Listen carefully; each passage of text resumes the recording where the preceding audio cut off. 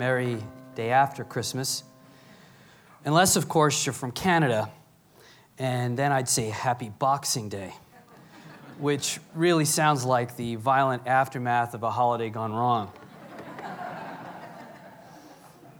I lived in Toronto for 4 years, and to kind of, for those of you who gotten to know me a little bit, and maybe some of you don't know, imagine some of you don't know my long story. Came to San Francisco in 1991. Had been really preparing for a number of years to be involved in full-time ministry, and came out here really excited, grew to really love this city. I remember times when I would, later on, fast forward in my story, but when I would get off the Muni at the top of Dolores Park near where I lived, and I'd look out over the city on just a beautiful night with just such great love for this city. I just grew so attached, and this has really been my home. And we moved about 5 years ago up to Toronto. That's the Canadian connection. My wife's also Canadian. My mother's Canadian, so lots of Canada running around. And the 4 years in Toronto, I never got used to Boxing Day. Like, what is that? The big event is Christmas Day, and yet Boxing Day is the biggest sales day, the biggest shopping day of the year. And I'm like, what went wrong on Christmas Day that the day after becomes the biggest shopping day of the year? And you almost feel like when you give somebody a present on Christmas Day, you want to tell them this is worth twice as much as it's going to be tomorrow. So I should get twice the credit for it. But it's been a privilege, it really has, to walk this whole year with you. And I get to meet a lot of you. I'm usually the one in the back, part of the great team of ushers that we have, greeting you as you come in, and it really is a joy. The scripture, I really resonate with the scripture that I would rather be a doorkeeper in the house of the Lord than to be anywhere else. What a joy it is. And so at the end of this year, I've really spent a number of weeks. I mean, sometimes as I'm coming to work in the morning, I'm just mulling over what's happened this year. And to position that a little bit, I'd been in full-time ministry, and then, all of a sudden had a life change where I had left a position that I was serving, started finishing off a degree that I was working on, and just one thing led to another, and we had our first child, and I ended up doing some private sector work, doing retail management, and just what I thought was going to be temporary became sort of this longer thing, and the waiting in terms of, okay, what's next, God, became kind of wondering. And so just a little over a year ago when this opportunity kind of came up really out of the blue, and Pastor Terry called, we had some dialogues, some meetings, and I found myself saying yes to this amazing job and getting to move back here to San Francisco. And so now, a year later, I've gotten to live in the yes. I said yes to this new job, this new adventure, to moving our family. And I've had the opportunity this last year to sort of live in what that yes means. And it's been an amazing time. It really has. Building new relationships, appreciating the camaraderie that I feel with so many of you, the laughters, the tears, the really significant dialogue that we have as we look at what it means for us to faithfully fulfill our calling as a church here in San Francisco. I think we're doing something really great together, and I'm excited about 2011. I want to give you a little bit of background to the story that we're going to look at, which, as Pastor Terry mentioned, it's located in Matthew chapter 2. It's the story of the wise men. You might also hear the name Magi, which is really the root word that we get wise men from. But I want to set a larger context for this story that really takes place sometime after the birth of Jesus. You see, prior to Christmas, all of Israel waited for the coming of the Messiah, the Savior. There really was about 400 years between the time that the Older Testament was complete and the Newer Testament begun. And it's often been referred to as this great period of silence. It would be hard to overstate the longing, the expectation, perhaps even the waning hope that the people of Israel felt toward the Savior. No doubt some of them, they're wondered if anything would really change, if anything new was really possible. And then Jesus comes. Jesus comes, humbly, vulnerably, unnoticed by many. But nothing would be the same. Nothing would be the same. So many were brought into the story. You have the unsuspecting shepherds out in the field doing what they normally do, and suddenly angels appearing. You had a peasant girl whose life was going in a particular direction and became dramatically changed. We know her to be Mary, but her ordinary life became quite extraordinary as a result of this birth of Jesus. And as we scan over our nativity scenes, and no, I'm not looking for the little drummer boy, there we find the wise men, the Magi. And these were Gentiles who were from the east, in Media, Persia, what we would know today as modern-day Iran. Now, forgive me for just a moment. I need to make a few corrections to our Magi FAQ. And I'm really sorry to do this. They weren't at the birth of Jesus. They never visited the manger. They weren't kings, and we're really not sure how many of them there were. I know, it's terrible. I've been lied to. I've been bamboozled. Rewrite the songs. Redecorate the nativity. But our story this morning that we're going to look at chronicles a journey undertaken by these group of astronomers with a mystical bent. Our story is here in Matthew's Gospel, and we'll begin reading here. It says that now after Jesus was born in Bethlehem of Judea, in the days of Herod the king, behold, wise men came from the east to Jerusalem, saying, "Where is he who has been born King of the Jews? For we have seen his star in the east and have come to worship him." When Herod the king heard this, he was troubled, and all Jerusalem with him. Let me say a few things here. Bethlehem is about a 5-mile journey from Jerusalem. King Herod enters the scene. He is the appointed king who is anything but loved by the Jewish people. In spite of all he accomplished, all that he built, he really symbolized the oppression of Rome. He was a man who ruled and was ruled by fear. He held tenaciously on to his position. He would feel threatened by the least provocation. And sadly enough, he had the power to act on those feelings, even with devastating results. Now, we're uncertain as to how long after the birth of Christ that the wise men came. But in verse 11, if we were to fast forward a little bit, we'll learn that Jesus is a young child. Many scholars have suggested that it was at least a year, if not up to 2 years after the birth of Jesus. There's well-documented interest among ancient astronomers in the connection between astral phenomenon and political events. It was widely thought in ancient times that the emergence of a star heralded the birth of human beings who were destined for greatness. The Star of Bethlehem spoke the language of these magi, these wise men. This was the motherlode of stargazing. What is significant is that these Gentile men, who were really outsiders of the faith, set about on a journey, uncertain of the exact destination, with the desire to honor this newly born Jewish king. Now, this journey was a long one.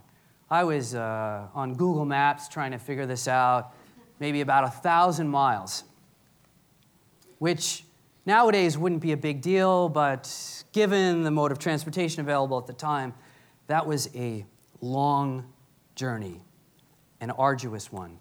But I imagine these group of wise men traveling together, sharing what was a long journey with many experiences that they had, shoulder to shoulder, times of silence, times of talking around a fire, looking up into the skies, experiencing the expanse of desert.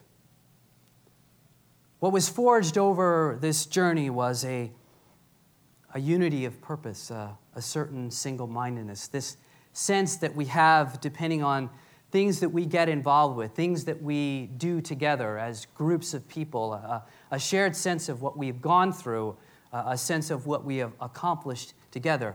I think that's one of the wonderful things that I experience here is the sense of community, the things that we do together, the ways that we enrich one another's lives.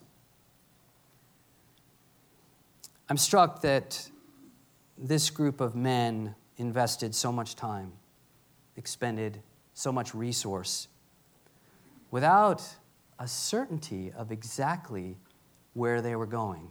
They knew what they were journeying toward, but they didn't know exactly where they were going. It's an amazing thing.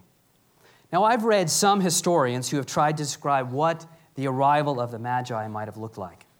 Now, for me, I've typically pictured the traditional three kings. They're dressed really nicely. They drop some big gifts at Jesus' feet. They take some photographs, and they move on. But what some have suggested is that these magi, what we call the wise men, were magistrates in their own land. They had civil as well as religious responsibilities. They were, in a sense, kingmakers in their own land. They would have traveled with quite an entourage and perhaps a modest cavalry to ensure that they got where they were going. Now this makes sense. Their arrival would have been impressive and dramatic. And it really helps us to understand Herod's reaction. It says that he was troubled. The word actually means terrified. Terrified. We'll pick up the story in verse 4. It says that when he had gathered all the chief priests and scribes of the people together, he inquired of them where the Christ was to be born. Do you notice something? He's the appointed king. He doesn't know. All Israel's been waiting for this. 400 years have gone by. He doesn't have a clue. So they said to him, in Bethlehem of Judea, for thus it is written by the prophet, and they're quoting this little book in the Older Testament, Micah, but you, Bethlehem, in the land of Judah, are not the least among the rulers of Judah, for out of you shall come a ruler who will shepherd my people Israel. Then Herod, when he had secretly called the wise men, determined from them what time the star appeared. And he sent them to Bethlehem and said, go and search carefully for the young child. And when you have found him, bring back word to me that I may come and worship him also. Now, the story here sets up this contrast for us. Here are these wise men who lived so far away and have drawn near to worship Jesus. And you have Herod, who is right there, and yet in his heart is so far away. Now, Herod had enough composure, and he had enough practice at having composure, shielding his real intent toward the Christ child. He feigns his interest, saying, yeah, be sure and let me know exactly where he is so that I might, yes, that's right, come and worship him. Yeah, right. I have only one word, and one word to describe this, and I borrow it from the movie The Princess Bride. Liar!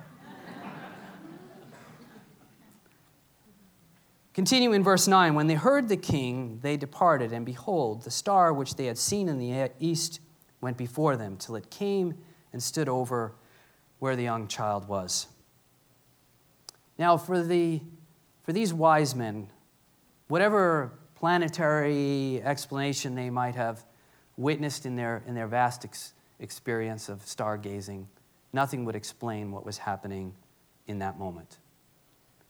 Some astronomers have said, Jupiter and Saturn lined up. But they don't move like that. Came and just stood over the place where Jesus was. Verse 10, when they saw the star, they rejoiced with exceedingly great joy. And when they had come into the house, they saw the young child with Mary, his mother. They fell down, they worshipped him. When they had opened their treasures, they presented gifts to him, gold, frankincense, and myrrh. Can you imagine what this would have been like? I don't imagine that Bethlehem was a big place. Their arrival, their even approach to the little town of Bethlehem would have been big news in the town. Here comes these wealthy men from the east with quite an entourage, perhaps still being escorted by this military presence. There must have been even a crescendo in sort of the noise, the chatter, the what's going on, what does this mean? And here they are approaching this ordinary home, this simple couple who, little does everyone know, they're raising the Son of God. And they come in and they bow down and they worship. And I wonder, being a parent myself, thinking about the experience of Mary and Joseph, what it would have spoken to them as they continued. I know the words of Mary, as she pondered these things in her heart. What was that experience like a year or so later, after the birth of this child? They here approach this group of men who have journeyed so far to meet your child. And they come bringing these great gifts. What a remarkable experience. And I turn the scene around a little bit too, because here are these men who've traveled. Think of how far they have traveled. And when they see the position of the star, and this is where this king is, I don't know what they were expecting, but you know what's beautiful about it is that they didn't miss it. For the humble circumstances that Jesus was born into, they didn't miss it, because they were not seeing with their physical eyes, that they were seeing with the eyes of their heart. Star of wonder, star of night, star with royal beauty bright. Westward leading, still proceeding, guide us to thy perfect light. I'm inspired by this story. I think the Magi have set out on this amazing journey. And I think for us, as we look at our own lives, as we look at the year that is in front of us, and certainly this is one of those weekends where, yes, we look back and we celebrate the gifts that this year has been for us. We did that in a particular way yesterday, physical, tangible gifts, but we also celebrate the gifts that this year has been. But we also look forward to the journey of a new year. And I think there are some things from the story that we can pick up on as we reflect on the journey of a new year. Let me share 3 things around the journey of a new year. First of all, the journey begins with our yes. That's how it began for the wise men. They said yes to heading toward this star. And the power of one act sets in motion for us as well a journey. And an experience can be life-changing. Our willingness to journey creates opportunities. It creates new possibilities. Now, sometimes we move into the future by intentions. We might call them New Year's resolutions. I was looking at what are the top 5 New Year's resolutions, and they all are around getting healthy, being healthier. And I know we set out the year with good intentions, don't we?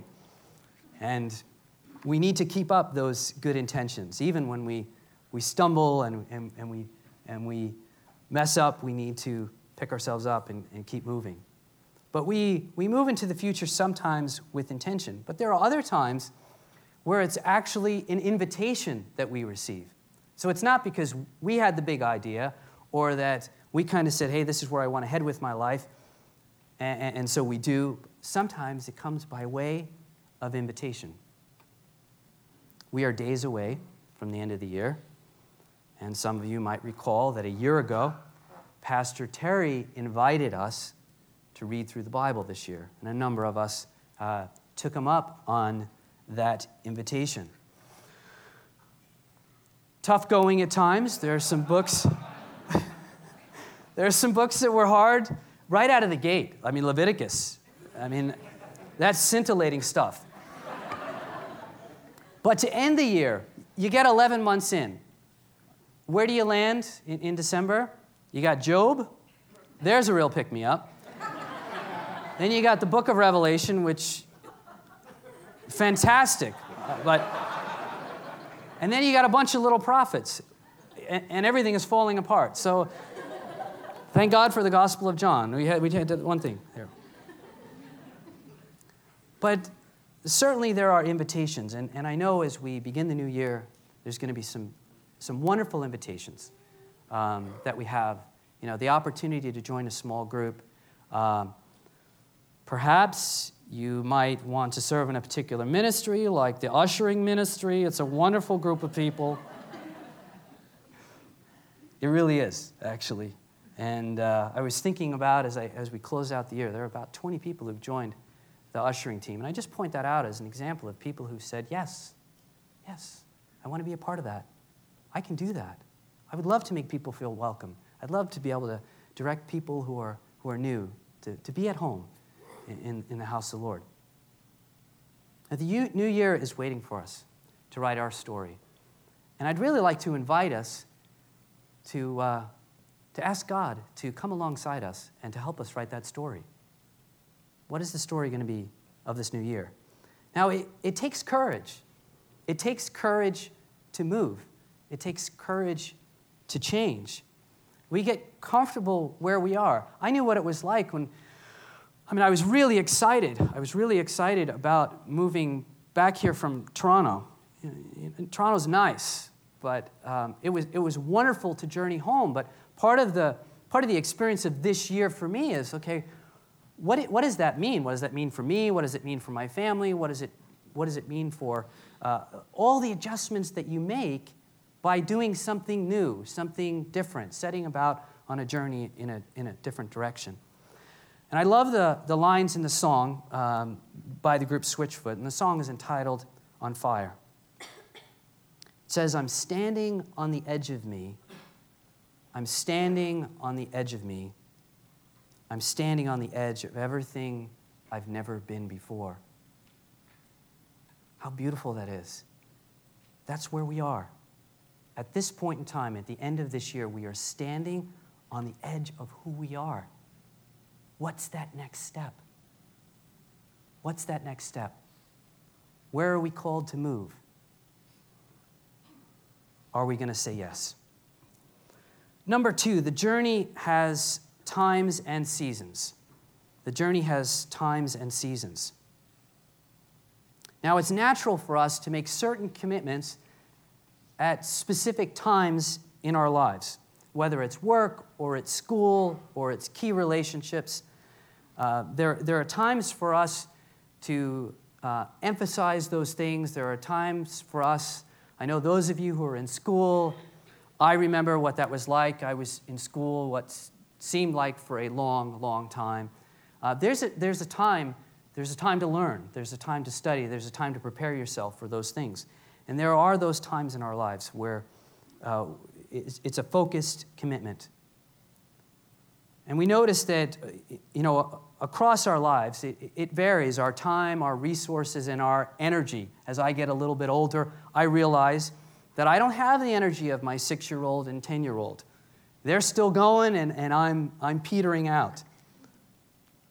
But you know what? As I look at the journey as it relates to times and of seasons, I recognize that there are specific times where we need to focus. And I know personally, particularly if I could look through the lens of a parent with my children, that there are times, and I'm feeling nudged in some specific areas, that God's saying, this is this season, and I don't want you to miss it with your kids, and I want you to pour your life into them in this particular way. It's an important time. And I think whether or not you're a parent or not, you recognize that there are certain times where we need to emphasize specific things. We may want to rush ahead or be somewhere else, but we need to focus on, what are the skills I need to learn now? What are the character things that are being worked into my life? What are the lessons for this season of my life? There's a wonderful quote in your handout entitled, Trust in the Slow Work of God. Trust in the Slow Work of God by Teilhard de Chardin. Above all, trust in the slow work of God. We are quite naturally impatient in everything to reach the end without delay. We should like to skip the intermediate stages. We are impatient of being on the way to something unknown, something new.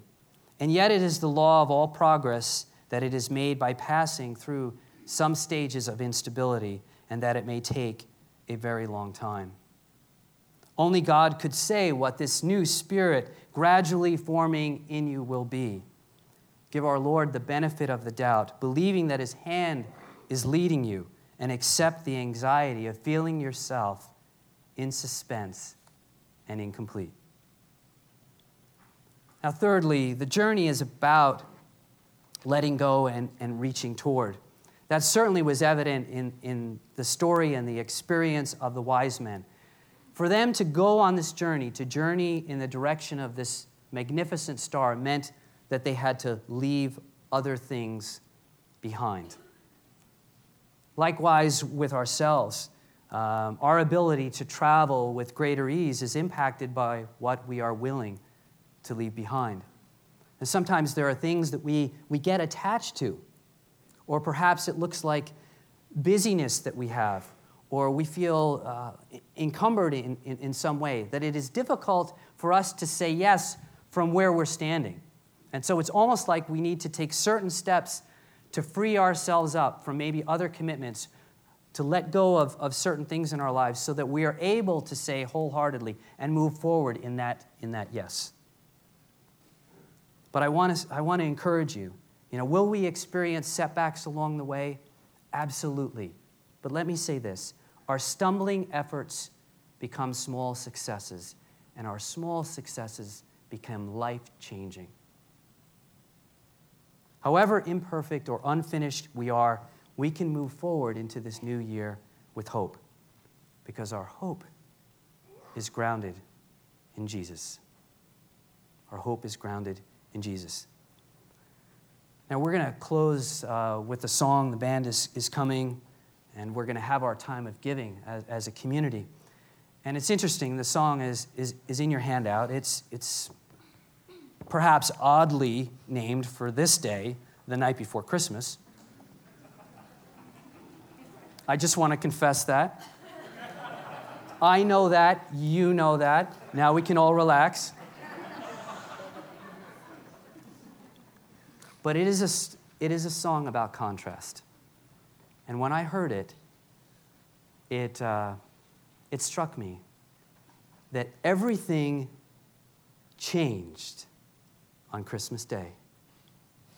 Everything changed on Christmas Day. All of us know what it's like to live in the night before Christmas.